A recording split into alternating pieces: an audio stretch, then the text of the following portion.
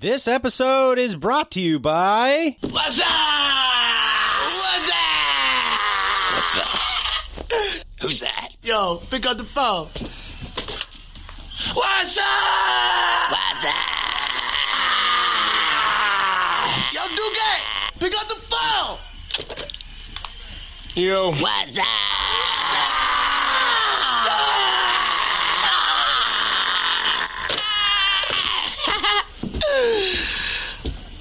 What you doing, son? Nothing. Just chilling. Killing. True. Hello and welcome to Horror Movie Talk. An opinionated and accidentally funny horror movie review show. Go. I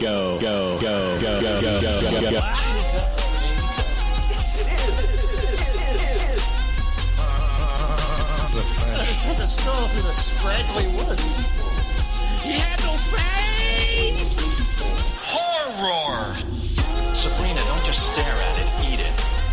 New theatrical releases always get priority. But we also review older horror movies, both good and horrible.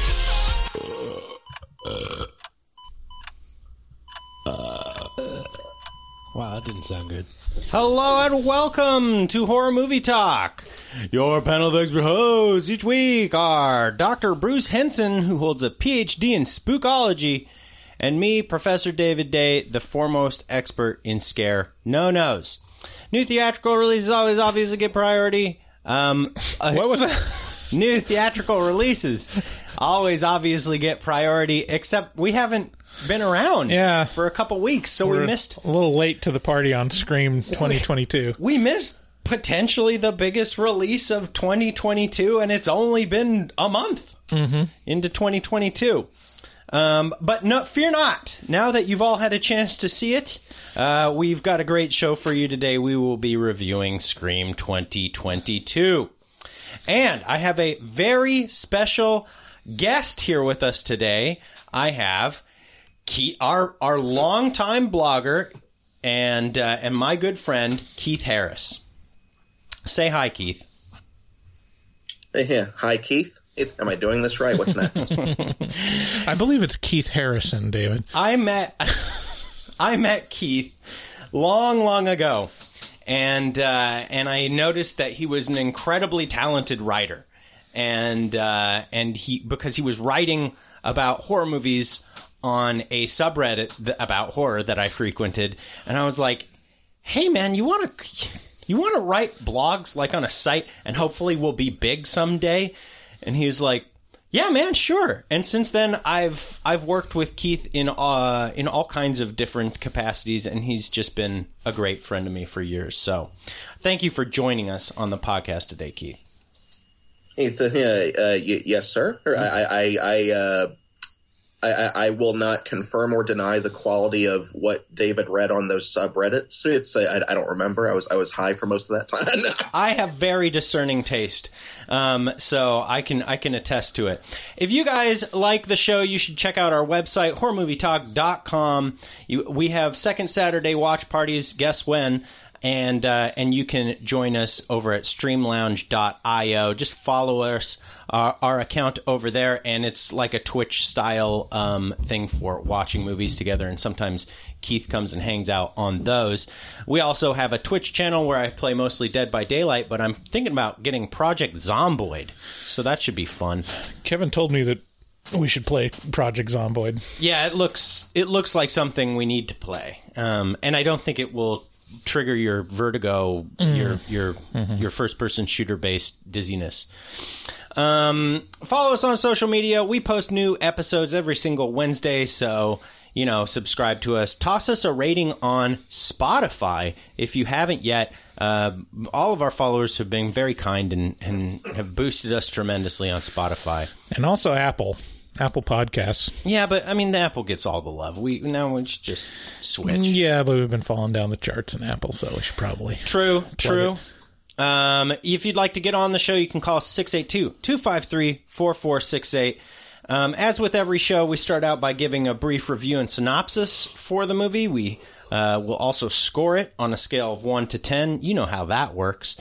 And after we score, we'll get into spoilers. So if you haven't seen Scream yet, you can listen to our review, decide for yourself based on our scores, and then pause it and come back after you've seen it in theaters. Did you catch Scream in theaters, Keith? I did not. I just I had like a few credits left on like a Regal Cinemas card. I probably could have gone to see it if I wanted to, but we just had a snow system come through here in Mechanicsville. Did you watch Scream? Yes. Oh, okay. Well, hey, I'm not going to ask any questions on my computer. Yeah. I won't. So later in the episode, we will be doing a few bits. This is a very important episode, in my opinion. The first bit is not really a bit. It's so much as it's going to be me reading a series of correspondences that I have with a new listener named Jess. So it's called A Letter from Jess. And she expressed some issue with basically the verbiage that we use to describe Asperger's autism, and I had a good conversation with Jess, and I thought this would be a good thing to bring on the show today because Keith is a high functioning on the spectrum person, and so we'll get some of Keith's opinions on that as well. But after that, of course, for those of you who aren't offended, we'll be doing Horror Movie Talk Whores. So, where we take calls from all of our callers.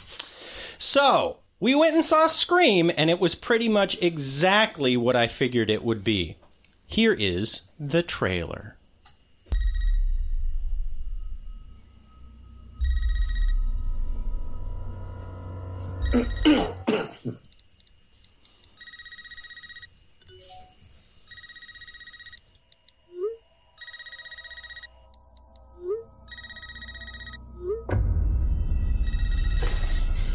This isn't funny, Amber. Would you like to play a game, Tara?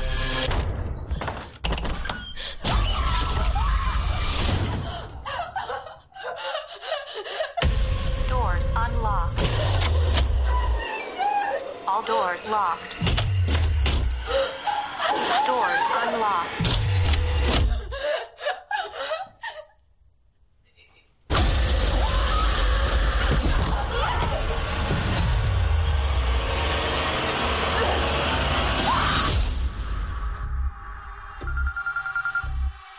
Hello? It's happening. 3 attacks so far. Do you have a gun? I'm Sydney Prescott. Of course I have a gun. Something about this one just feels different.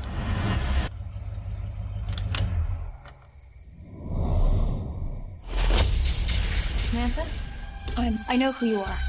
I've been through this a lot.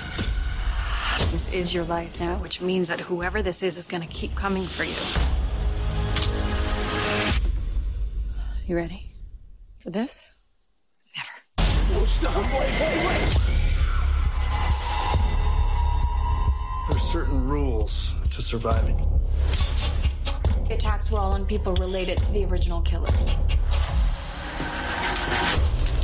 Whatever his link is to our past, it's pulled us all back here. And I won't sleep until he's in the ground.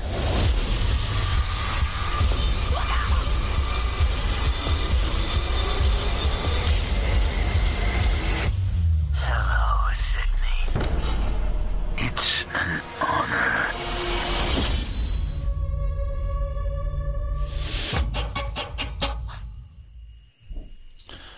Loud noises! Scream is a story about a movie about a movie. A young girl gets called on the phone and brutally attacked by a masked murderer known as Ghostface. As the teen and her friends try to figure out who would perpetuate this crime, other victims begin to die.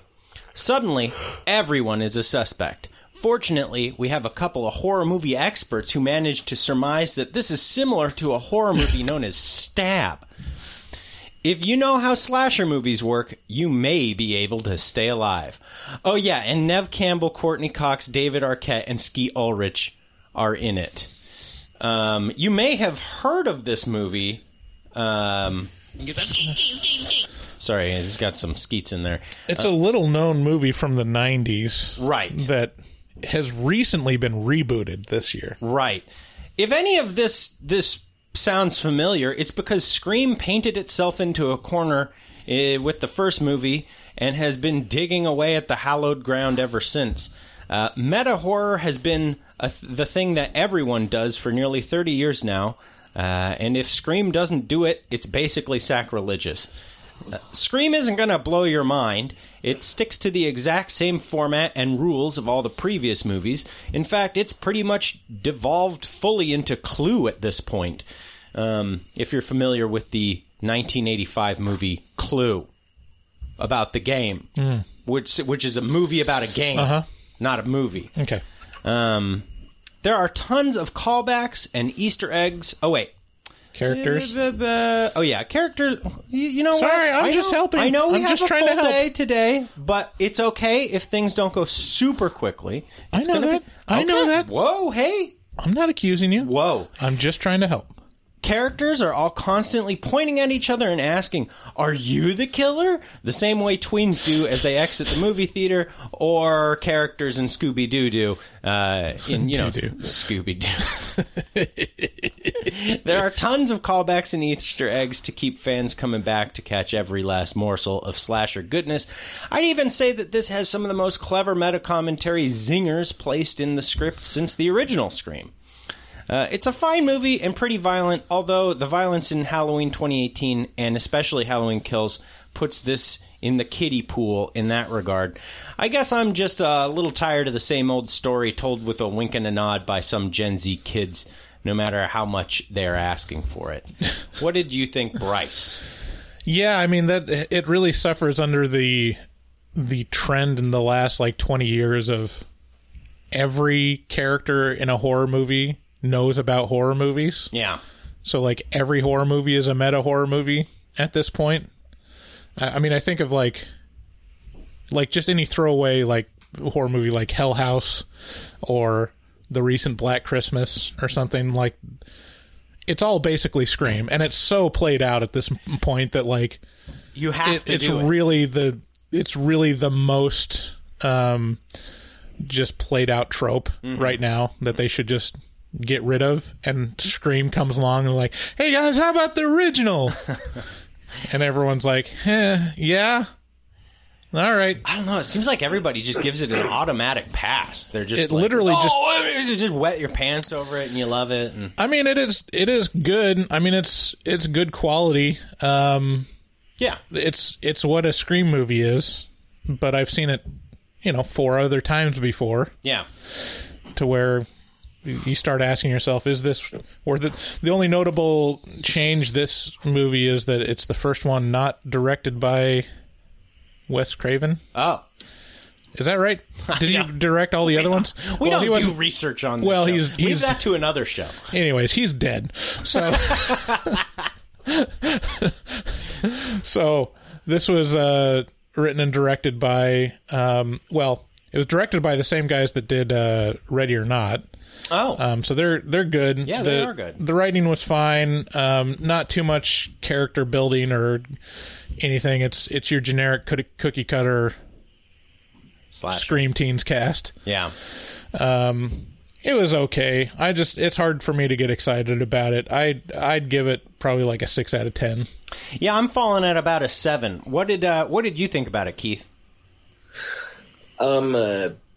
I'll be honest, I hadn't seen any of the Scream movies in years, so this one was... I actually rewatched the original to get ready for this. I didn't have time to rewatch them all. And I feel pretty similarly to you guys in that I personally don't think Scream should have been a franchise to begin with. I thought they should have left it at the first one just as a perfect time capsule of 90s horror. So going into this one, given all the meta horror that's been done up to this point, and especially after Scream 4, it satisfied me in some ways in terms of where I figured it was going to go. In most ways, it did virtually everything I was worried it was going to do since I first heard it was announced. And it didn't help that it's being released in January, although I don't fault it for that, since that was probably an effect of the pandemic. I'm sure it was originally supposed to release earlier than that. But yeah, January horror movies in general, that's kind of a red flag for me. This is my favorite part about talking to Keith, is he comes at me with these little morsels that I go, God damn, that's a really good point. Where you bring up the fact that you're like, I didn't think Scream should have been a franchise, which is obviously sacrilege in terms of slashers, generally speaking. But I'm not gonna lie, I think that's spot on. I mean, the second, third, fourth, they were just kind of like, okay. And this one was fresh and I think worthwhile enough. But it's fine. I think, like, I wish it would evolve a little bit if they're going to do a series. Like I was talking to David on the way back, is the way they should have done a modern day Scream as a meta horror movie is they should have, like, really leaned into, like, A24 territory. Like, really tried to make an elevated horror Scream movie to where you're, like, moving away from slasher into, you know, the more esoteric. And that would have been pretty interesting to, like, have to move the meta commentary on with the genre where it is now. And they mention quote unquote elevated horror movies in the movie, and that it got a chuckle out of me a couple times, because all the people in the original Scream are huge fans of slashers because it's the 90s, and so the 80s just happened, right? And so every, you know, franchise, Jason, Michael Myers, Freddy Krueger, all of these are like way into, you know, the fifth or sixth movies in a franchise, and they're all obsessed with those movies. And so it feels kind of like an anachronism that they mentioned Jason. I'm like, there hasn't been a Jason movie since these kids were born. Like, well, that's not true. This is, I mean, when was the last Jason movie? There's been maybe 2 Jason movies since they were born. When was Jason X? So X wasn't the last one. So there was Jason versus Freddy, and then the new reboot in, what, 11? 2009. Oh, yeah. I forgot about that one. But, yeah, no, your point still stands. Only 2 Friday the 13th in 20 years is pretty absurd in and of itself. Right. Because that first decade, it was every single year. But, no, I think that's a good point. Like, if you're going to go meta and with it, don't just go one level. Go way more. Like, the Scream broke the mold by breaking the fourth wall and kind of like, oh, look at us, we're in a movie and it's about movies, and like, well, go further with it. Don't take it just one step where you're like, nah, it's a movie about a series of movies about movies. And there's a little bit of that because they not only commentate on horror movies, they commentate on reboots of horror movies and like sequels and the current status of, you know, soft reboots. Yeah. Hey, Keith, I'm curious to know, what score would you give Scream? I think Bryce said 6. I'm going around to 7. What are you going with? I would give it a 5 in that it wasn't terrible. You know, it is the worst of the franchise, in my opinion, because I think every film after the first one got progressively worse. Or said it for different reasons, but I would classify it as painfully average. Is, you know, it doesn't do anything, like literally no exaggeration, doesn't do anything at all that I wasn't expecting it to do. And occasionally that was for good. 9 times out of 10 it was for the worse. So yeah, it left no impact on me whatsoever either way. Yeah, I mean it was fun. You know, it had some fun gimmicks is what it had. In place of things that you weren't expecting. it started playing with your expectations a little bit. It was like, jump scare here? No. Jump scare here? No. Jump scare here? No. 6 or 7 times later, they're like, now! And you're like, okay, that's kind of funny. You know, they're playing with that whole thing. But, yeah, that's all it is just a little bit of a gimmick. And I don't know. I mean, it was entertaining enough. But yeah, I appreciate that take. So, now, let's, you know what you can count on every time? You may not be able to count on Screams, but you can count on nightchannels.com every single time to come through with fresh, hot prints for your shirts and sweatshirts. And you know what? If you head on over there to nightchannels.com, toss a couple things in your cart, and then head to the checkout. You enter code HMT and you save 13% off your entire order over at nightchannels.com. And you know what? Surfing the site is a little thing we like to call the Night Channels Challenge. Just hop on there. Just check it out. You don't got to buy anything, but you know what? You're going to. You're gonna. 10 minutes later, 10 days later, those designs, those prints of horror movies, of occult stuff, of alternative and metal bands, all these things, they're going to work their way into your brain like a little worm, and they're gonna you know, grow into a desire to buy. And you'll do it, and you'll be happy you did, because you save 13% when you use code HMT at checkout. You should also know that if you're listening to these commercials, you don't have to. You can head on over to our Patreon at patreon.com/horrormovietalk. And you can select any level of support that you'd like to give us. And in return, you get a whole bunch of extra exclusive content. Today, we're going to be reviewing for the Patreon exclusive review, the Pretentious review. We're going to be reviewing Psycho for the month of January. And last month, speaking of Wes Craven, we did the original Last House on the Left. So, lots of good stuff on there. Tons and tons and tons of extra content. We got our after pods that we do a podcast every time we finish one of these shows that you're listening to right now. So, and it's a great way to support the show directly. If you'd like to get a hold of some HMT merch, well, guess what? You're kind of out of luck right now, because we don't have a lot left other than shirts.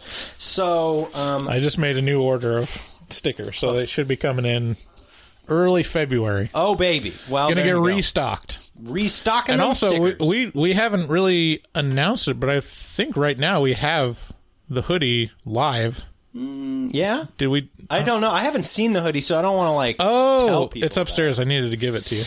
Anyway, yeah, I think we have a hoodie available. Maybe. I don't know. Who knows? Yeah. Check out our resident artist, Dustin Goebel, on his Instagram at dgoebel00. That's at DGOEBEL00. He is just the best artist I know, because he produces badass horror-themed art. And, you know, if he's pretty busy right now, but if you bother him a whole lot, he's a little bit of a pushover. So I bet you'll be able to commission him. Just bully him into doing customized artwork. Yeah, tell him. Hey, Dustin. Yeah, tell him you know where he lives. So just start throwing money at him. Be like, fuck you, Dusty. You're gonna build me a commission, or whatever the draw. You're gonna draw me a commission. I don't know why I decided to go that route with it. I'm sorry, right. Dustin. So yeah, bully Dustin into taking your money. Give us a call at 682-253-4468. You'll show up on Horror Movie Talk Whores, maybe. Thanks again for listening, and let's get into spoilers.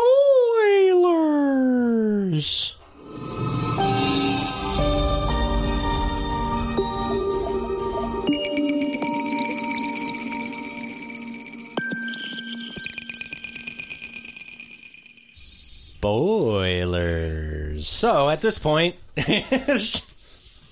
keeps making faces at me. At this point, you know, we're going to spoil it. So, you know, buzz off if you don't like that stuff. So, big shocker. The Scream movie starts with a call to a landline. Yeah. Wow. Didn't see that coming.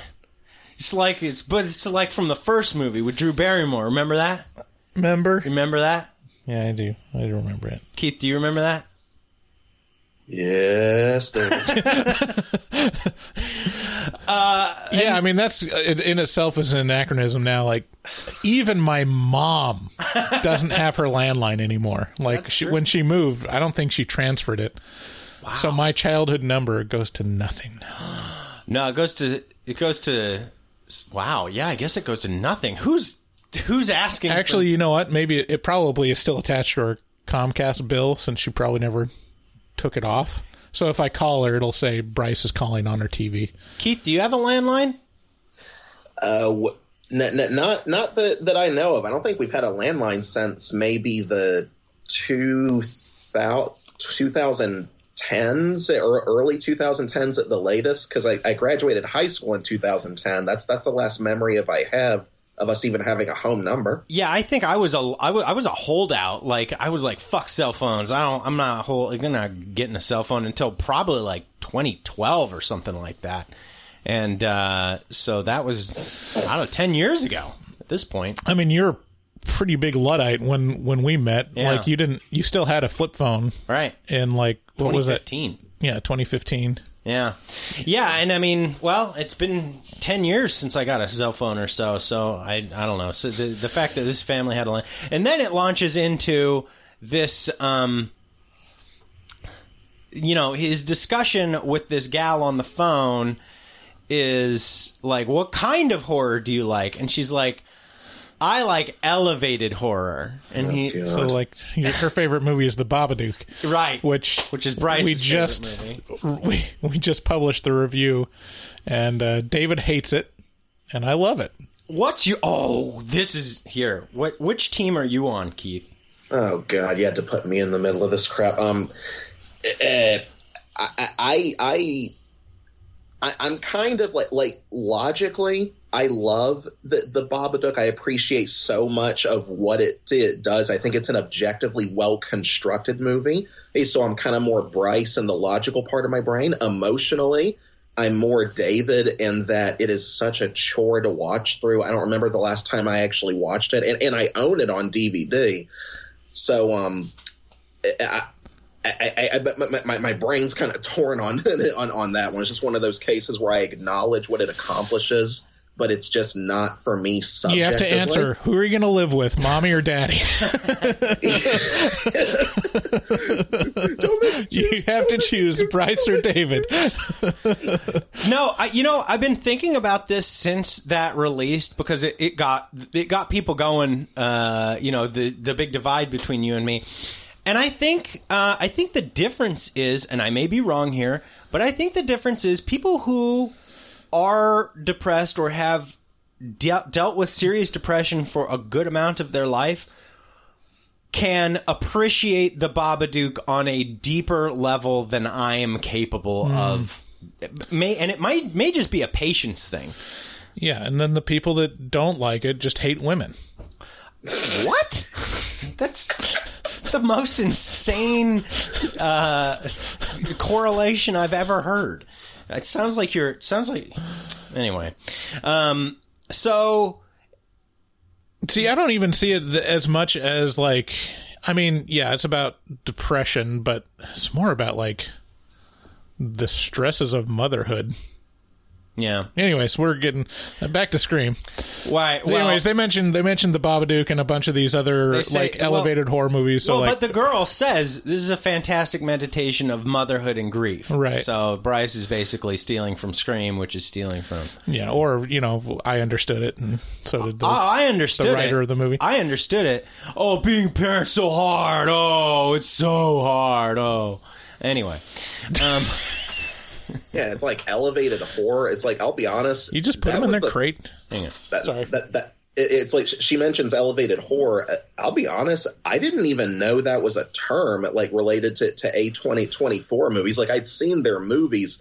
I didn't know elevated horror was even a concept until after I heard that. And it's like I Google it and I'm just like, is this is what these movies are doing considered a new thing? Because most of what they do, horror movies have actually been doing for decades. They just found like a new tone for it, I guess, to kind of reintroduce it to the modern generation.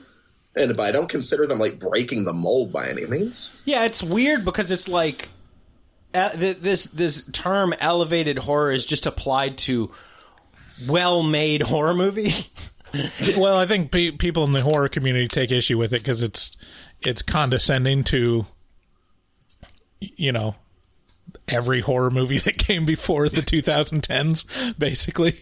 Well, where exactly. It's like, these ones are exactly. Yeah, these horror movies are shit, and these ones are better. Well, but look, I mean, I think it's a juxtaposition kind of thing. Yeah, because there was a real dark period for 5 to 7 years there between Saw and Hostel, and then ... Yeah, I mean, The Witch, and mostly it's just a return to a certain production value and quality and like level of character development, because it's not. I mean, I would put like The Exorcist and like Rosemary's Baby up against Hereditary. Oh yeah, I mean, they're obviously a lot of homages in some of these recent quote unquote elevated horror movies to horror movies from the 60s and 70s. So in this conversation that she's having on the phone, there's a lot of very self-aware talk. The movie just, knowing what it is and being like, oh, yeah, those movies from the 90s, they were really overlit. And I kind of laughed at that because you think about Scream and it was super overlit. And then he asks her 3 questions about a movie she doesn't know anything about. Yeah, and she's like, please just ask me about Hereditary or The Witch or these other elevated horror movies. And so eventually she gets attacked and put in the hospital. She's not killed, but there's basically the trailer shows you that whole first attack. So if you want to see that, go for it. And then we're introduced to our plucky band of high schoolers with frosted tips in their hair. Yeah, my first guess on who the killer was going to be the guy with frosted tips. Yeah. I was like, that guy is into the 90s. That guy is straight up nostalgia. And are there kids with frosted tips right now? I don't know. I think the thing now is coloring your hair in some pastel color. Yeah. I think that's the thing now. But I'm old. I'm dug in, and I'll never change. But I don't know. I mean, did this band of high schoolers give you guys any feelings in particular, or was it just felt kind of blasé and bland to me? Yeah, I mean, they were less interesting. Than the original cast, because at least it like had some level of differentiation between like the obsessive horror movie fans and kind of the rest of the good-looking high schoolers. Yeah. And relationships and stuff. And this one's kind of like, hey guys, how's it at the fodder crew? We still hanging out? Yeah. It's a losers club, right? And then they sprinkle in a couple like, this is this guy. This guy. I'm like, you didn't know she was a lesbian? Well, she is. Yeah. Which is, How do you feel about your prejudices? I mean, and then the movie is completely saturated with tons and tons of callbacks and references and Easter eggs. There's an Elm Street in one shot that I caught. A couple people are named Carpenter. There's well, the main character and who, spoilers, ends up being the killer is named Wes. Yeah, sure, Wes. I mean, there's just tons and tons of callbacks and references to all of slasherdom. Did any of these in particular stand out to you guys? I did recognize the girl who spoiler, she ends up being one of the killers. I forget what her character's name was in the movie, but she's played by Mikey Madison, and I recognized her because she played one of the Manson family's followers, a Susan Sadie Atkinson, in Once Upon a Time in Hollywood when the people who murdered Sharon Tate and I think a friend of hers. Or is it, she's the girl who gets torched, like literally by Leonardo DiCaprio. Yeah. Mm-hmm. Yeah, that's right. Yeah, her in the movie, her name is Amber. Yeah, but yes, Amber. Yeah, but her name in real life is Mikey Madison. That's right. She's a fabulous. Now that I think about it, just looking at her, she's a spot on bad guy character to. Yeah, she's very pretty, but she got shifty eyes. Nefarious pretty. Yeah. It's like the second I saw her face, I'm just like, she's going to be one of the killers. Like there's no way there's just not going to be at least multiple killers, because that's kind of a go-to with Scream at this point, is there always tends to be more than one. Mm-hmm. And two, it always tends to be the person who either looks too nice or looks so obviously shifty that they're just perfect casting for a killer.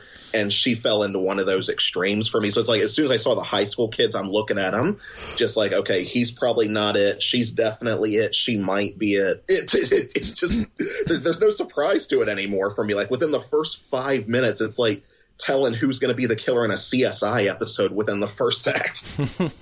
Speaking of casting, I mean, so the casting in this movie is pretty impressive. I mean, to get Neve Campbell, Courtney Cox, David Arquette, and in their busy careers, and Skeet and Skeet in there. I mean, I don't know. You don't think that's what's the last Neve Campbell movie you've watched? This is a good point. Scream 4. I mean, probably the busiest one is probably Courtney Cox. Gosh, she looks like the Crypt Keeper now, huh?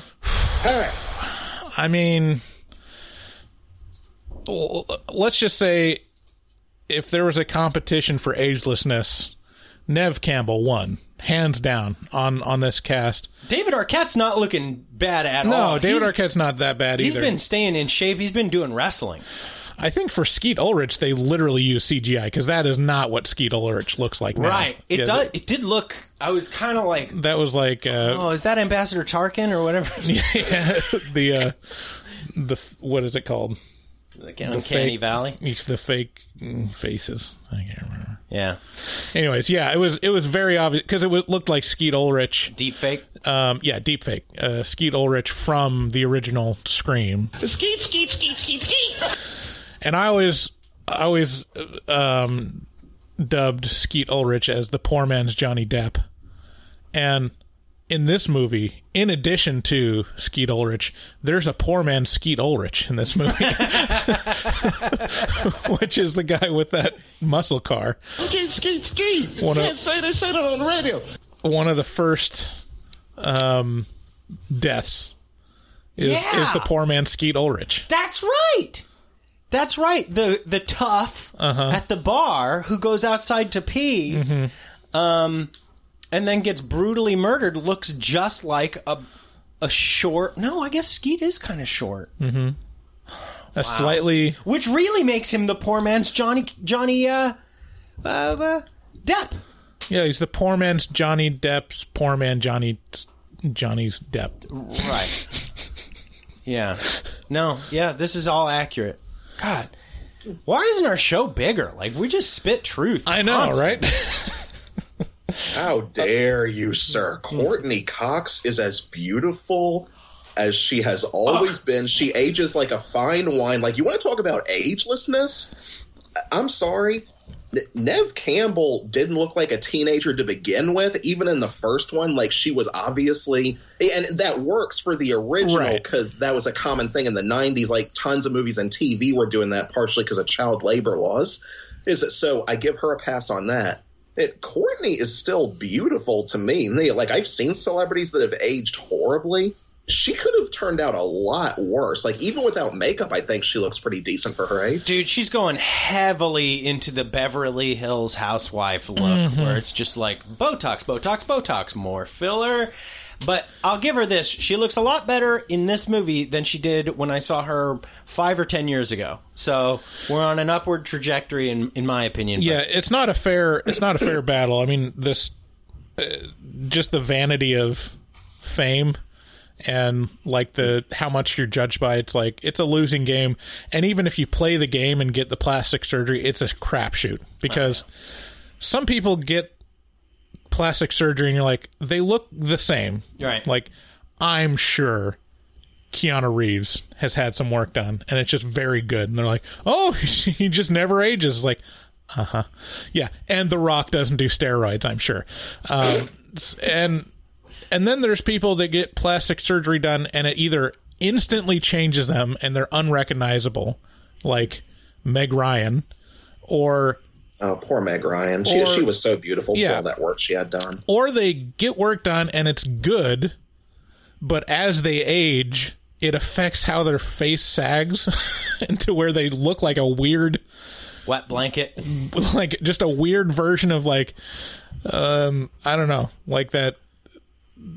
Yeah, just a face held up by clothespins at some point. Speaking of Meg Ryan, her son is in this. Yeah. That you let me know. And Yes? Yes, Jack Quaid, one of the two killers, is Dennis Quaid and Meg Ryan's son, apparently. Oh, I didn't know that. Yep. Blows me away. He looks like Tom Hanks, kind of. I mean, when you see him, you're like, oh yeah, he does really look like Meg Ryan and Dennis Quaid No, I guess put together. I guess he looks like Joel McHale. Wait, Richie? The boyfriend? That's Meg Ryan's son? Yeah. Mm-hmm. Oh, I wasn't aware of that. That explains why I liked Richie. You know, he's got a little bit of Meg Ryan's charisma in him because like he was one of like the only characters in the movie that I actually liked. Yeah, he was a very likable character. So I'm gonna do my best to kind of set up the movie here as I can. So we have our girl. I think her name is Jenna, who has been brutally attacked at the start of the movie. And then we have her friend group. And these are, for the most part, disposable teens. And then, on top of this friend group and Jenna, we have Jenna's... Let me correct you, first of all. The actress's name is Jenna. The character's name is Tara. Oh, my apologies. My apologies. Thank you. Tara, played by Jenna Ortega. Then we have... And her last name is Carpenter, so that's kind of what I'm talking about there. And then we have her sister, Tara's sister, Sam Carpenter, and Sam's boyfriend, Richie, played by Jack Quaid. And Sam has been estranged from her younger sister, and so her reappearance to support her little sister Tara is of note. Because 5 years ago, when she was 18, she left the family because we come to find out that this was like the whole character development and like the backstory that like my eyes glazed over. Yeah, where I'm like, what? How? Who left who and when? And it's like, okay, so her dad left, and because of that, her mom left, and then the sister left. It's like, okay. But it should be noted that older sister Sam, her father is our boy. Skeet. Skeet Ulrich, and so she has killer in her. You know, she has a little bit of a psychosis, I think, because they mention she has antipsychotic pills she needs to take. And she sees visions of skeet. Yeah. She sees visions of... Skeet. Yeah, you know... You know what's so dope about skeet? White people don't know what it means yet. When they figure it out, they're going to be like, my God, what have we done? It means that he's the poor man's Johnny Depp. Right. My God, what have we done? So Sam brings her boyfriend, Richie, back. And as it turns out at the end, Richie is the killer who has intentionally found and had a relationship with Sam in order to get closer to her family, in order to reenact the Stab movies, in order to this is so convoluted. In order to be a part of the next Stab movie. It's like a representation of like toxic fanhood. Like, it's a caricature of toxic fandom. Like, as soon as I saw that, I'm just like, oh God, you're really going to try to do this? Because tell me about this. Go down this line. Well, it's just you said before that this feels just like the original Scream in terms of what it tries to do with meta horror. I would slightly disagree in that I think it actually broke one of the cardinal rules established in the original Scream, was that this Scream tries to be much more of a commentary on real life, in my opinion, whereas the first one, excuse me, just clear my throat. The first Scream was a commentary on horror pop culture, or specifically in universe horror tropes. I don't recall anything in the first Scream that tried to commentate on real life outside that one line where Billy says to Sidney, like, don't blame the movies. Movies don't create psychos. It makes psychos more creative.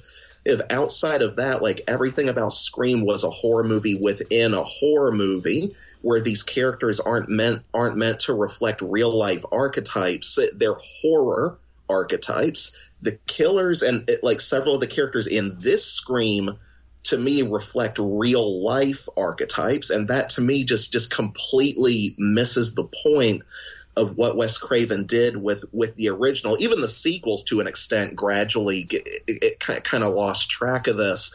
Scream 4 was the last one since Wes Craven directed it that retained the spirit of the original Scream to me. This one was like holding Scream under a microscope with the fandom controlling the meta. And as soon as I got the sense they were doing that, I'm just like, oh no, like I can already tell where you're going with this, and yet you're not as clever about it as you're portraying yourself to be. You're kind of circle jerking yourself a little bit here. That's a really good point. Wait a minute. You can't circle jerk yourself. I mean, that's just not what the definition of circle jerk is. Clearly Bryce hasn't seen the porn that David and I have. I mean, unless you got 3 arms or something. I don't know how it would work, but I mean, that's a really good point. The original Scream was horror movie archetypes making fun of horror movie archetypes or viewing them. And this is real life archetypes looking at horror movie archetypes. And there's a thing that kind of, you go, who cares now? Right. It's like, this is what? Okay, so like, and okay, so but we have like non-cis people. Okay, I don't know. I mean, I think like the meta commentary on the meta commentary is kind of like, that is a necessary evolution, because I think about fandom in general now. It's like people have monetized being nerds. Like, to such a great degree now. Man, like, don't we know it? We just got back from Disney World. you just watch like TikTok or YouTube, and you see all these people that are just experts on pop culture. Yeah. And it's like, what? And they're talking, it's these people that are watching Marvel movies, which are like just the most basic popcorn fodder, and they're like, oh, here are all the Easter eggs and the spoilers, and this is probably what this means, and they're going to introduce this character, and this might mean this. It's like, what? Why do you? And it's because there's this cottage industry around being one of those personalities that's the expert. Why would a man with a shirt that says genius at work spend all his time watching a child's cartoon? I retract my question. I get what they're doing a little bit, and I think they could have done it better. I think they could have dove more deep into that aspect of fandom and like the evolution of people that are fans of things and looking way deeper and placing way more importance on them than need be. But yeah, it just, again, it kind of falls flat for me because it's all white noise at this point. I'm gonna deviate just a little bit from our review on Scream, and we're going to take a meta look at our viewing of Scream. Oh, yeah. There was some loud smooching going on. Yeah, so we were in our theater. We were 2 of 4 people in the theater, and the 2 people in the center of we were sitting in the back. In the center of the theater were, from what I could tell, they had a bottle of some kind of booze, probably like vodka or something. Oh, that they were I swigging. didn't catch that. I was watching them closely. So irritated. I like to watch. So tell me more. And they were talking a bit. I mean, we were far enough away to where it wasn't like I couldn't hear what they were talking about. It wasn't that distracting to me personally. But they were talking throughout the movie and smooching. Smooching. You were smooching with Donnie. And I was just waiting for the time when that girl's head was going to disappear. I swear, that guy was looking for a blowy. That's hot. That's hot. That's hot. That's hot. Or at least a hand job. I wouldn't be surprised if there was hand jobs given during that movie, because they were really pretty into each other. I was so irritated. I was just moments away from being like, "Hey, can you shut the fuck up, please? Can you shut up?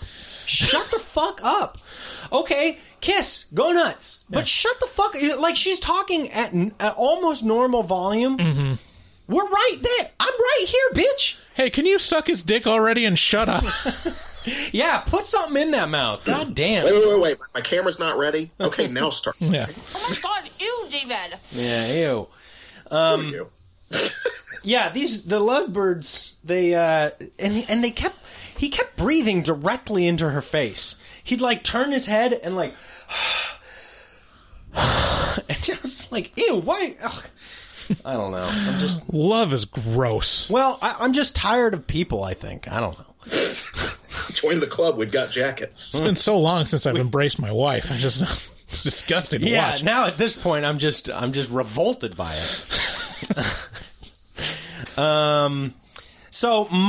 Okay, here, let me ask. Did either of you guys have predictions? Sounds like Keith had a prediction early in the movie. Did you have predictions as to who it was? Were they right or wrong? Why? Does Bryce go first? Bryce was in the middle of a big yawn, so I'm going to let you go first. And then, of course. Like I said, I predicted right away that Mikey Madison was going to be one of the killers. She was either going to be the mastermind or the accomplice, because it's like the Sith in Star Wars, just the rule of 2 at this point. Mm-hmm. Like, is she the master or the apprentice?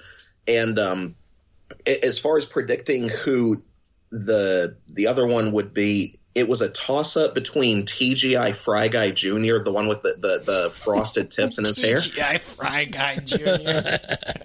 Or Zingers. God damn, Keith. Gotta get the fire extinguisher out here. You just lit him on fire. I had that one loaded for a while, like when you guys were first talking about him. I just didn't want to talk over you before. But TGI Fry Guy. It was a toss-up between him, partially because he was Judy's son. And I thought, what kind of a twist would it be if the killer turned out to be the son of who was essentially the new Dewey as of Scream 4? And I hate the way Judy died in this movie, but I won't get into that yet. But if it wasn't him, then it was gonna be. I didn't suspect Richie. Yeah, even though Dewey directly singled him out, because I thought that would be too obvious. What do I know? I guess. There was one other guy in the group. I forget who it was. Whoever the other guy was, that's who I was thinking. The jock? Chad? Maybe. Chad? Like I said, I forget so many of these characters' names. Yeah, but probably him. Bryce, did you have any guesses as to who it was? Were they right? Yeah, my guess was the Frosted Tips guy at first. Okay, yeah, that's right. And then at a certain point, I'm like, oh, after that guy died, I was like, okay, it's the purpose of these movies is it can be anyone, right? So it's pointless to even guess, unless you're Keith, and then you guess right. Like you could even say Tara was the killer. It would have been her accomplice stabbing her. No, I don't know. You could say anyone, so I just sat back and waited. It can be anyone. It just usually is always someone. That's kind of like the paradox. What like if they let you? Yeah. What if it wasn't anyone? Yeah. What if? Well, that would be like the next level. Would be like it wasn't anyone. It was the ghost of Skeet Ulrich. There you go. It was the hallucination that was stabbing everyone. Skeet, been in our minds this whole time. Yeah. It's all a dream. Yeah, it was all a dream. We're actually in a Guardians of the Galaxy movie. I thought I had a real hot take. I was like, oh, it's Sam. It's Sam. She's the killer, and she doesn't know it. She's a killer because she's on antipsychotics, but she's going off of them, and her dad Skeet is showing up and guiding her hand in a loving embrace. Yeah, I mean they heavily foreshadowed that could be it. Okay, I thought I did it without the help of the movie. Okay. Well, I figured that wasn't going to be it once, like, she started getting those flashbacks to the ghost of Billy, like her dad or whoever it was. Is like around the third time they did that, I'm just like, that would be the worst twist in the world if they make her the killer, because you're pretty much all but telling us she's probably the killer. She's probably the killer. Or, oh, it's psych. She wasn't the killer. Now she is. It just, they do that with these characters on and on throughout this movie. Yeah. And it's just like by the fifth film in the franchise where you're still doing that, it's just like, okay, we get it, writers. Like, you watch Scream. You're commentating on Scream. You're commentating on yourselves. It's like it's metaception, like Inception with horror movies at this point. And it's like you're just not as good at it now as you think you are. Like, there's a reason this franchise went downhill over time in relation to the meta-ness. Yeah. And a lot of it has to do with how you're approaching it. Let me think here. I have some nitpicky things that I just remembered. Okay.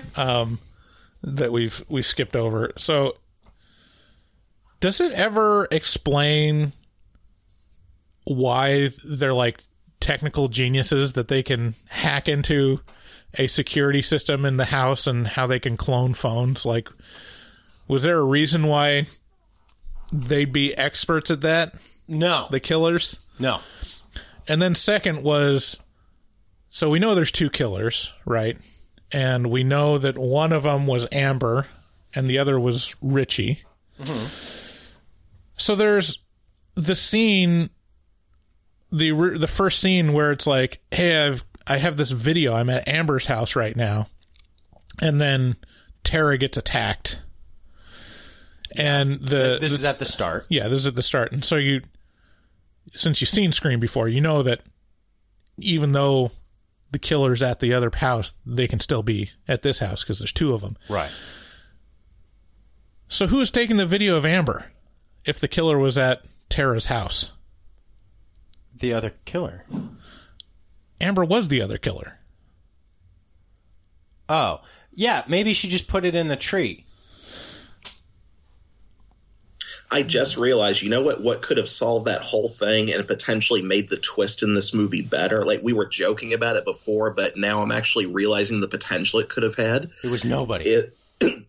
No. I think it could have worked so much better, potentially, is if instead of a pair of killers, this time literally every teenager actually was the killer. And they all had different jobs. Turn it into an Ocean's 11 kind of situation. Yeah, there you go. Like, it sounds like I'm joking, but I think it actually could have worked if everyone had a particular set of skills related to staging these murders. Mm-hmm. They make it look like it's only two people. And then at the last minute, you find out, like, everybody was in on it. Everyone who was killed suddenly comes back, like at the end of a, I don't know, maybe not a Clue movie. I forget the name of that movie where, like, all the victims come in and it turns out we were just staging this whole thing to like, prank you or like trick you into doing something. It was fake blood on all of us. Do what Billy and Stu did, but apply it to a whole group this time. Like there's almost a Ghostface cult now. That could have actually worked better for the toxic fandom commentary. Ghostface cult. Yeah. Exactly, because toxic fans can come in all different archetypes, all different shapes and sizes, different backgrounds, but they're united in a common goal, right? So what if everyone that we saw get killed comes in for the finale? Maybe Sam or Tara are the only ones that weren't in on it. That might have actually surprised me. There was a point at the end that I thought, like, I bet there's going to be a third killer.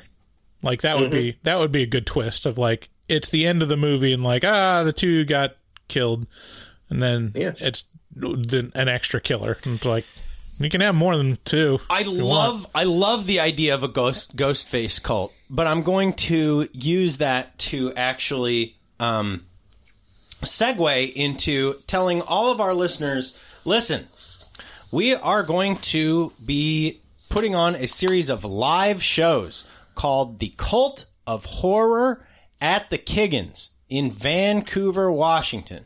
So, if you are interested in seeing Bryce and I go up on stage and introduce super cool movies like The Exorcist, The Fly, Hereditary, and The Burbs, then guess what? You got a 4 months of that. We're going to be doing one movie per month starting at the end of March. And more details to follow in upcoming episodes.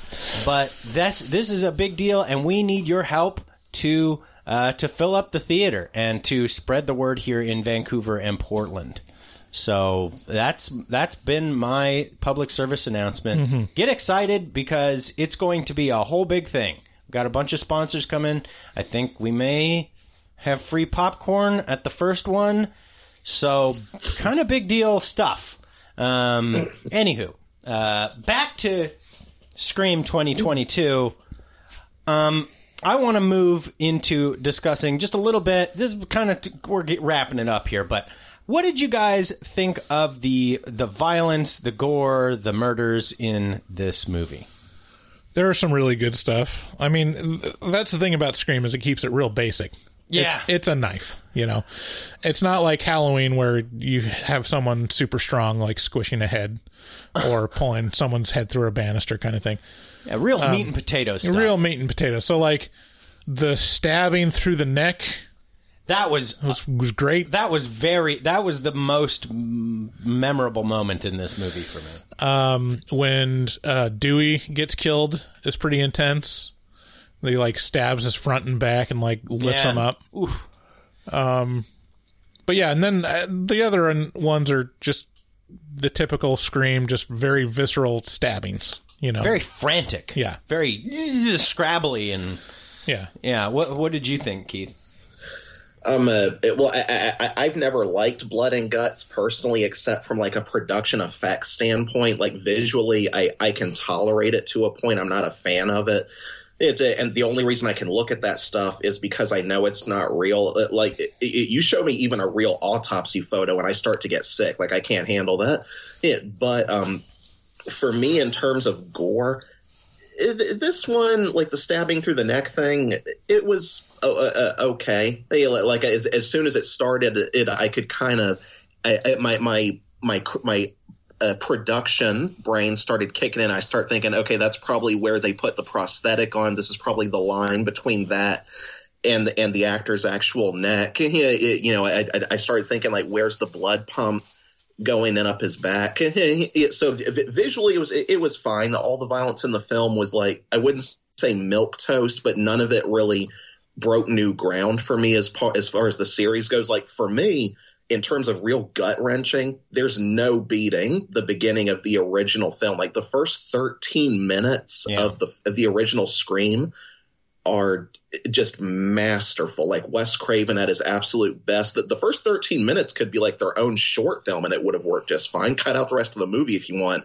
But I'll never forget the first time I saw Drew Barrymore's boyfriend Steve in the chair, and Ghostface says, "I'm afraid he's out," and you hear him screaming like, "Oh God, the lights are out! What's happening?" You hear that stabbing sound effect, that same stock sound effect for the knife that they use in every daggone movie, and you see his intestines like cut out. I was a kid the first time I saw that. I forget exactly what age, and oh my God, I couldn't eat for a while the first time after I saw that because it looked so real. Then you find Drew Barrymore's body at the end. Her parents see her almost cut in half hanging from the tree. And the movie zooms in really fast on it, so you don't get to see much of it. But the original cut of that intro was the camera was panning in on her much slower. They just sped the footage up. And you can find it on YouTube, the original cut of that intro. It holds on her, and her spine is like the only thing holding the two halves of her together. Like most of her is spilled onto the ground. Oof. Oh my God, that image to this day still sticks with me.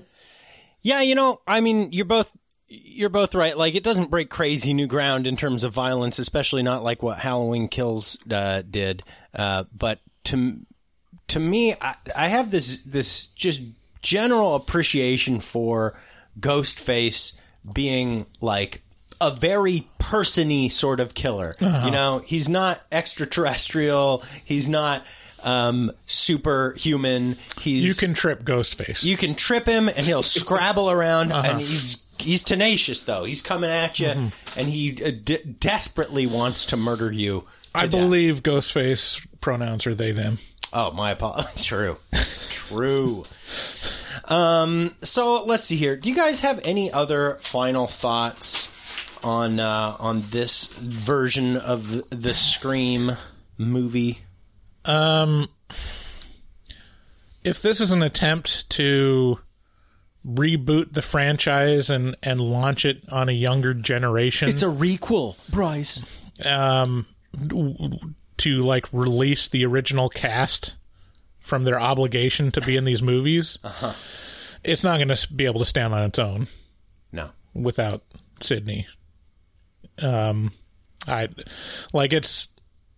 It's still just another Scream movie. I don't know why they went through the efforts of trying to make it into a reboot. It's hugely successful. But yeah, I guess it's one of the most successful movies in theaters lately. But I don't know. I'd like more new ideas. I'd like a little bit of more exploration of where horror is now, as opposed to dwelling on 80s slashers. Yeah, true. Keith, what about you? Oh, sorry, I was just clearing my throat there. I honestly, I hate to sound like a downer, because I don't hate this movie. It takes a lot for me to really hate something. It was just forgettable for me. I mean, I don't think it's gonna, in the ether of horror as time goes on, even in context of the Scream franchise, I think this one's going to become one of the more forgettable entries as time goes on. Like, I don't see it having anywhere near the cult status of even Scream 2 and 3, or even Scream 4, and that's a low bar. I would argue that Scream 1 is always going to be the pinnacle. Scream 2 was kind of middle of the road. 3 is probably the best of the sequels. Those, except for a few elements, 4 and 5 are just going to be written off over time, I think, as like the 2011 to 2022, basically the little over a decade where Scream tried to come into the modern age, and it just kind of shot itself in the foot, both in the way that it went about it and the way that it ultimately executed it. Again, I think this movie's perfectly passable. It's average at best. But I think within another decade or so, if, God forbid, they try to reboot Scream again, and I would hope that they manage to get the bar higher than this one. Don't at Keith is what he's trying to say. Don't come at him. If you were to make a here's a question. If you were to make a meta horror movie based on elevated horror, what would be the one-word title? Because I don't think it'd be Scream. It'd be something else. Just call it like spell out A exclamation point. That's pretty good. I think I'm going to defer to Keith. I think Are you guys going to go see There's the trailer right there. No words, no nothing. Just do a scream sound effect, and then on the DVD box, it literally just says I love I think good. my favorite movie this year is I mean, it's good, but it's not as good as This is the man, patent pending. Holy moly, dude! Oh my God, have you seen 2, 3, and The Revenge? No. It doesn't go 2. It goes. Have you seen or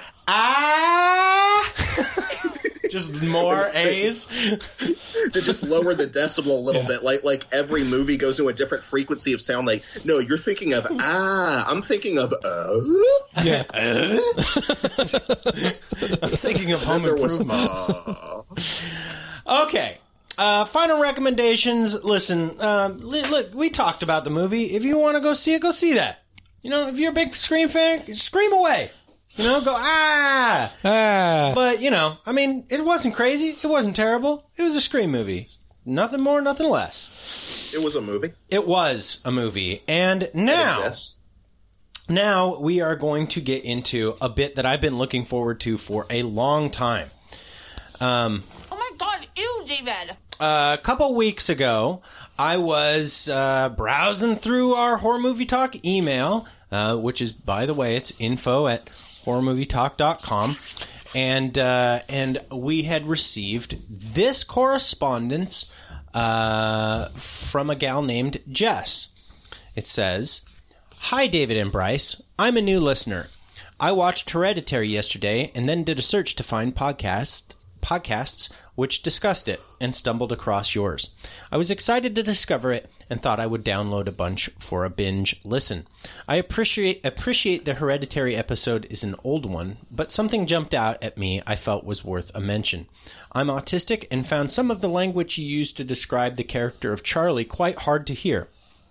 You said there was something clearly wrong and off about her, then described her as, quote, somewhere on the spectrum. When you discussed it further, you likened this to being mentally retarded. As you can imagine, this was not a welcoming first experience of your podcast for a neurodiverse person. I'm interested to hear more of your discussion, so I won't stop listening on the basis of this, but I just thought it might be helpful feedback for you to maybe consider the language you use. I enjoyed the rest of your discussions of the film. All the best, Jess." My response to Jess was this. "Hey, Jess, thanks for listening to the show and reaching out. It means a lot to us that you would take the time to let us know how what we said made you feel, especially considering we did such a shitty job at entertaining you, which was our whole goal. Most of the offensive stuff that was said on that episode was said by me, David, if I recall." Yeah. We are not what you would call politically correct, which is something that comes with consequences. It also tells you a lot about us. It may tell you that our show is too brash or cruel for you. It may also tell you how ignorant and pitiable we are to be so unable to express ourselves without this language, that we resort to words like, quote, retarded. It may also tell you that we don't put a tremendous amount of weight in words. That's the way I think about it. I think, don't give this word power over you, David, because then anytime it's used, you're going to be inconsolable. That used to be the way I felt when people would call me paranoid or fat. Inconsolable. Eventually, I became so tired of being offended by these words that I realized I just had to change the way I thought about the words. I am paranoid. I am fat. I own it. Just like you own being autistic. Being fat isn't bad. It's just who I am/was. But so many people view it as being bad that when it's used to describe someone, it's automatically seen as being derogatory. But if you were to call me fat, I would nod my head and agree with you. Suddenly, the word has no power over me, or not as much power over me. I'm not saying that you need to adopt this stance, but this is the mental math that I do to justify using the language that I do. While I feel bad that you don't feel welcome or maybe comfortable listening to our show, I hope you do continue to listen.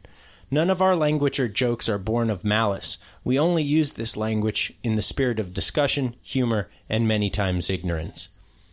Next month, or maybe later this month, we will have Keith Harris on the show, who has written blogs for us for many years and who is autistic. That's the language I use in the letter. Keith is a great friend of mine who I share deep discussions with frequently.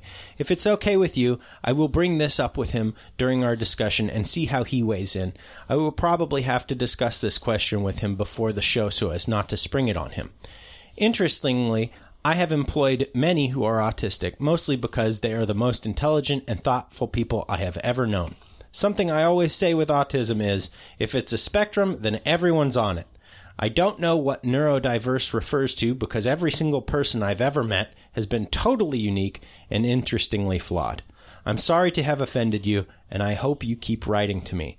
You seem like a kind person, and I need to know as many of those as possible. David. And then we continued, Jess and I continued to have correspondences, and I, in good faith and, with plenty of common ground. And I appreciate that she didn't automatically write me off. And I also appreciate that she let me know how she felt. So, I mean, I don't have a lot to say that I haven't already said in that response to her. But I do want to ask you, Keith, I already have forgotten the way you wanted me to refer to it. As the spokesman for all neurodivergent people, Keith. No. Thank you, Bryce. Somebody prepares. Yes. Yeah, I mean, how does this series of letters strike you, Keith?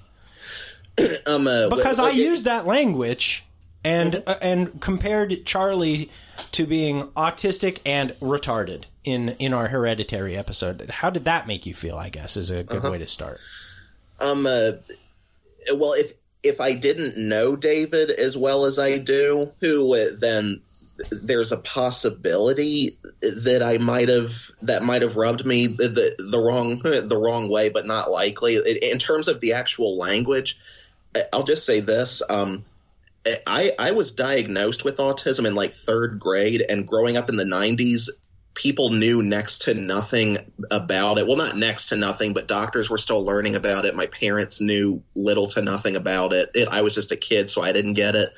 And in elementary throughout some of middle school, it tapered off in high school.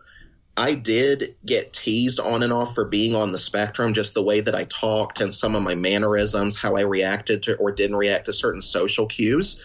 I did get called retarded at times, and I didn't know how to explain the difference to people because I didn't fully know myself.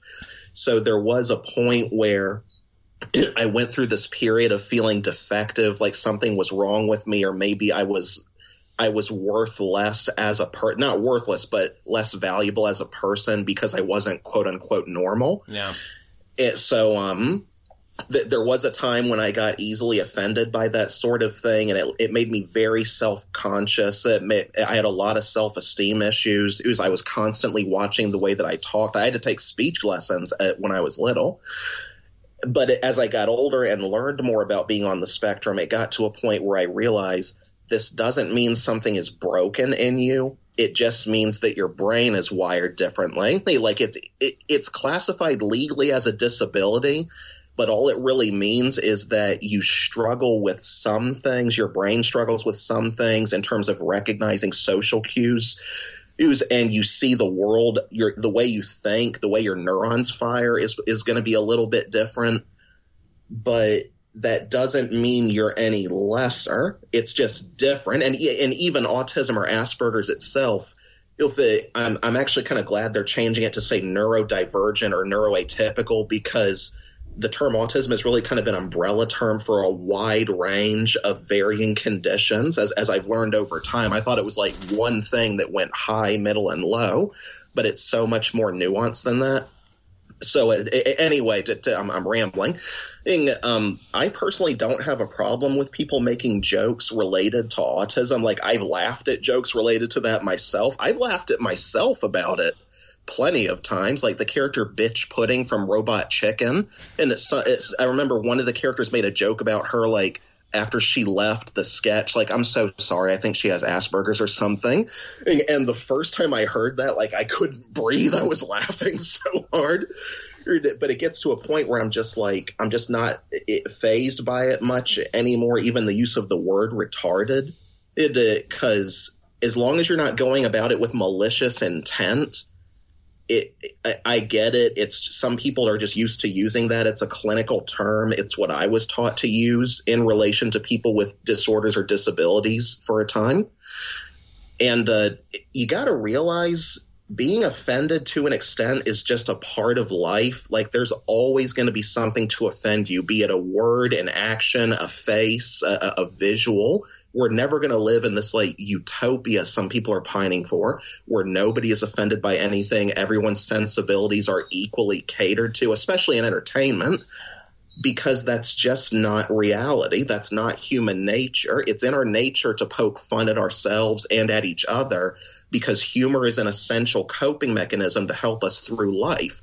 Being offended is a part of life, and learning how to cope with it, how to respond to it, is part of that as well. If everyone stopped saying the word retard or retarded tomorrow, people would just find another word that carries the exact same message. It's because language is always changing and evolving. So that's not a solution. It's just moving the goalpost, essentially, until the new word comes in. So, but anyways, as far as Jess goes, I'm so happy that she reached out to David. I'm glad David reached out to her. And the more you get to know David and Bryce, I'll say this, from the time I've known David, they're not politically correct. They're not trying to be. They're very honest, very real. That's part of what makes the podcast so much fun to listen to. They're just down-to-earth dudes. They don't claim or pretend to be any more or less than what they are. And as far as I've seen, they're good folks. It's not me blowing smoke up their rear. That's just, if I didn't like them, I would say so. Well, thanks. Podcast be damned. Thanks for the kind words, Keith. Yes. I really appreciate it. But I do want to point out that we do say a lot of stuff, regretful stuff, shitty stuff, not cool stuff. And and if any of that stuff triggers you or hits you wrong, number one, I'm sorry. Number two, I hope that you reach out to us and let us know, like Jess did, because, I consider Jess a friend now, and we've exchanged multiple emails, and I'd be happy to continue talking with Jess, just like I'm happy to talk to any fan of the show. And as the way she handled it, I thought was she had so much grace in giving me the time of day, not just being like, fuck you forever, buddy. Mm-hmm. That really hurt my fucking feelings. Instead, she told me how it made her feel, said, I don't like the way, and that's all I can ask, is that, you do the same. I don't know. Bryce, do you have anything to add to any of this? Yeah, I mean, we're... in some aspects, we're slow learners, and some aspects we're kind of stubborn with terminology that we grew up with. I mean, to me, I know, like, we've made an effort to stop using the word retarded so much. And my view is, like, if you just even look at the history of the word, like, just if you stop using one word, it gets replaced by another one, just like Keith said. So, I mean, if you've ever called someone an idiot, if you've ever called someone a moron, they used to be clinical terms for people that were neurodivergent is the word now. So eventually it's going to get to a point where, like, you're ribbing your friends, like, what are you, neurodivergent? And then all of a sudden there's going to be a stigma to that, and they're going to have to change it again. So it's like, yeah, it's not good to mock people and say things with ill will, but at the same time, humor is not always a safe space, and so there's a little bit of wiggle room there, and culture moves on and doesn't accept terminology that used to be. I mean, I only just started calling black people Negroes last week. Oh. Apparently you can't call them Negroes anymore. Whoa, man. That's really super not cool of you. It's just... Anyways, I like it. So, I mean, I understand it, and like, I've got family members that are, you know, are neurodivergent, and it's... Well, but, you sometimes it comes from a place of ignorance, and I think that's what most of the offense comes from is, and I get it, if you're using terms or you're like othering people from your place of privilege as a neurotypical or cisgendered white male or whatever label you want to put on it, it is offensive and it hurts people. And like, I think anyone has had the experience of being othered and have people like make fun of a group that they are a part of, to them in a way that dropped the pit of their stomach and made them feel like, oh, I'm a lesser person. That happens to me, and I don't like it, and I don't want that to cause that to anyone else. But sometimes it's inevitable just because we're all ignorant in different ways, and you know, you have to take it with a grain of salt and realize that, like, you have to take the totality of the person and where they're coming from to reach understanding.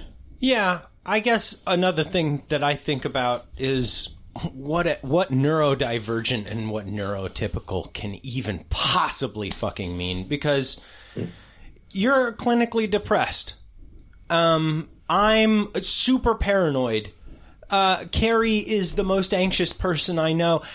And all of these things just go into making us a human being. And by creating these labels, we're just trying to create a nice group, a nice lump of people that we can go, they're this way. Yeah. But they're, like Keith said, autism is a broad label for a panoply of immensely different neurological issues that are probably not a whole tremendous heap and helping different than clinical depression, paranoia, anxiety, you know, people who fall asleep at the like, all of these things just make up humanity. And so all I'm trying to say is, maybe let's not try to other people so much and just believe we're all kind of the same thing. You know, right. We're all the same thing.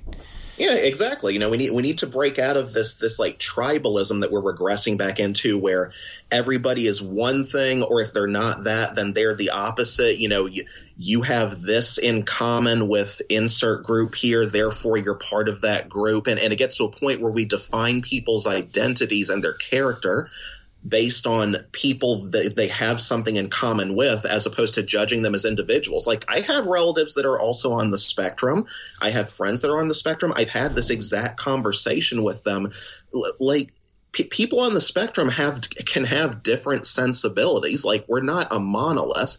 If people with autism or neurodivergent, whatever you want to call it, like, no group of people is a monolith. And that goes for, like, you know, me, white people, black people, Asian people, people with anxiety, depression, you know, just whatever. Not that those are exactly the same, but retired people. Yeah, that too. It's just, we're all individuals, and I understand that it's an exercise in patience to get to know people one-on-one, get to know someone's sensibilities and how that compares to this person or that person. It takes work. That's part of what it means to be a human being and have relationships of any kind. You have to put in the effort to get to know that person, not just sum them up as part of this group or this thing because that's easier for you, or you don't have to work as hard to get to know them. And it's like, I don't claim, like, jokes in all seriousness, I don't claim to be an expert or a spokesman for people on the spectrum by any means. If you want to learn more about autism, then by all means, or Asperger's, then by all means, just read about it. Don't judge an entire group or even an entire disorder based on one person or one person's sensibilities of, like, that's offensive to me. There is nothing you can say or do or present yourself as in life, no matter how wholesome or clean it is, There is nothing that is not capable of offending someone. There is no such thing as a 100% non-offensive anything. And again, learning to navigate that, it's just part of the human experience. You are never going to be able to avoid that indefinitely. So you can do one of two things is what it comes down to. You can spend your whole life trying, and the goalpost is just going to keep moving no matter what you do, or you can just accept it, learn to cope with it, learn what your own personal limits are to it. Don't force yourself into it, and just live your life. You know, obsessing over what's offensive is just a terribly unhealthy way to live your life, not just for others, but most of all for yourself, because you're limiting yourself so much in terms of experiences you could have, bonds you could form with other people, because you're judging them by words, strictly by words, as opposed to their actions, the content of character.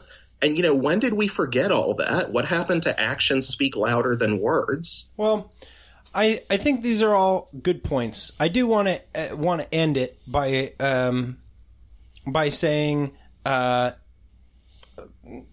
maybe let's just try and focus on the good times that we can have together, and you know, filling each other's cup up instead of trying to pour them out all over the place. And for helping me to do that, I would like to thank Jess very much for bringing this up, and thank you, Keith, for weighing in on this. And actually, I think that's a good way to end the show. It doesn't always have to be a joke. So, I'd say that you guys need to have a wonderful week. And I think we have a new movie coming out next week. I think it's a new Mike Flanagan film or something? Orphan? No, maybe it's Orphan, a new Orphan movie. I'm not sure. Anyway, catch us next week. And we love you very much. Thanks for listening to the show. Share it with a friend. If you'd like to support the show, you can do so by heading to horrormovietalk.com and clicking on one of the two links on the top right portion of the screen. Special thanks to Keith Harris for showing up. Now we're going to record the Afterpod, which Keith is going to be a part of. Jess, I hope you call into the show, but if you don't, I totally understand. 682-253-4468 to get onto Horror Movie Talk Whores, where we definitely label everyone a whore. So, have a great week. We love y'all. Bye-bye. Bye-bye. Looking for a podcast full of burps and gas, perverted cast, skinny and fat? Look no further. Horror Movie Talk is accidentally funny, begs to donate money, fake sponsors for dummies, and so much more. New episodes every hump day. They'll pickle your dickle for foreplay. Patreon members have it your way. Vote for a movie every month for the review. Chompa chompa, don't just stare at it, eat it like a taco. Put your tongue through the phone hoodie, Picasso. Look at them hot kids, swear not a pedo. Got me too'd with Cosby eating jello. Pudding Pops done gave Bryce flatulence. Drain addict Dave doesn't give a shit. 1 through 10, is it horrible or excellent? Oil me up, daddy, is dinner rum. Kiss Bryce Hansen. Look at them hot kids, Chris Henson. Masturbate with a crucifix, exorcist. Face huggers, chest bursters, alien. Linda Blair peed on Sigourney Weaver. I know it's true cause it came from social media. Patrick Bateman can't understand you. Stab you to death for rotten apple reviews. Opinionated podcaster with a doctorate. Spookology, doctor of philosophy. Bad gastritis, need colostomy. Turn Patreons into human centipedes. David Doobie Day, scare him, no expert. And global fucks hard, professional sexpert. Afterpods, taglines, and porno flicks. American Psycho, them guys pretty sick. Chompa chompa, don't just stare at it, eat it like a taco. Put your tongue through the phone hoodie, Picasso. Look at them hot kids, swear not a pedo. Got me too'd with Cosby eating jello. Pudding Pops done gave Bryce flatulence. Drain addict Dave doesn't give a shit. 1 through 10, is it horrible or excellent? Oil me up, daddy, it's dinner rumps. Nothing good happens in the woods. Always get more than you bargained for. Got a pickle to dickle, machines tickle bitties. Killer on the phone, ain't no Sharon Stone. Vancouver, Portland, Oregon, and organs. Corona, COVID, curse, Lorona. Green River Killer, because reasons. Hallway of poop monster kids screaming. Ain't your ordinary dingleberry itinerary. 30-day shutter and jump scares, they fucking scary. Time for the spoilers with jokes and tropes. Use their white socks to catch their loads. Just show them one titty, pretty. Paganism you should worship, they Teflon dicks. Pacific Northwest, let them see one breast. Shifty ass, stay spooky, poor man's digress. Bugsy, HMT, horror movie talk.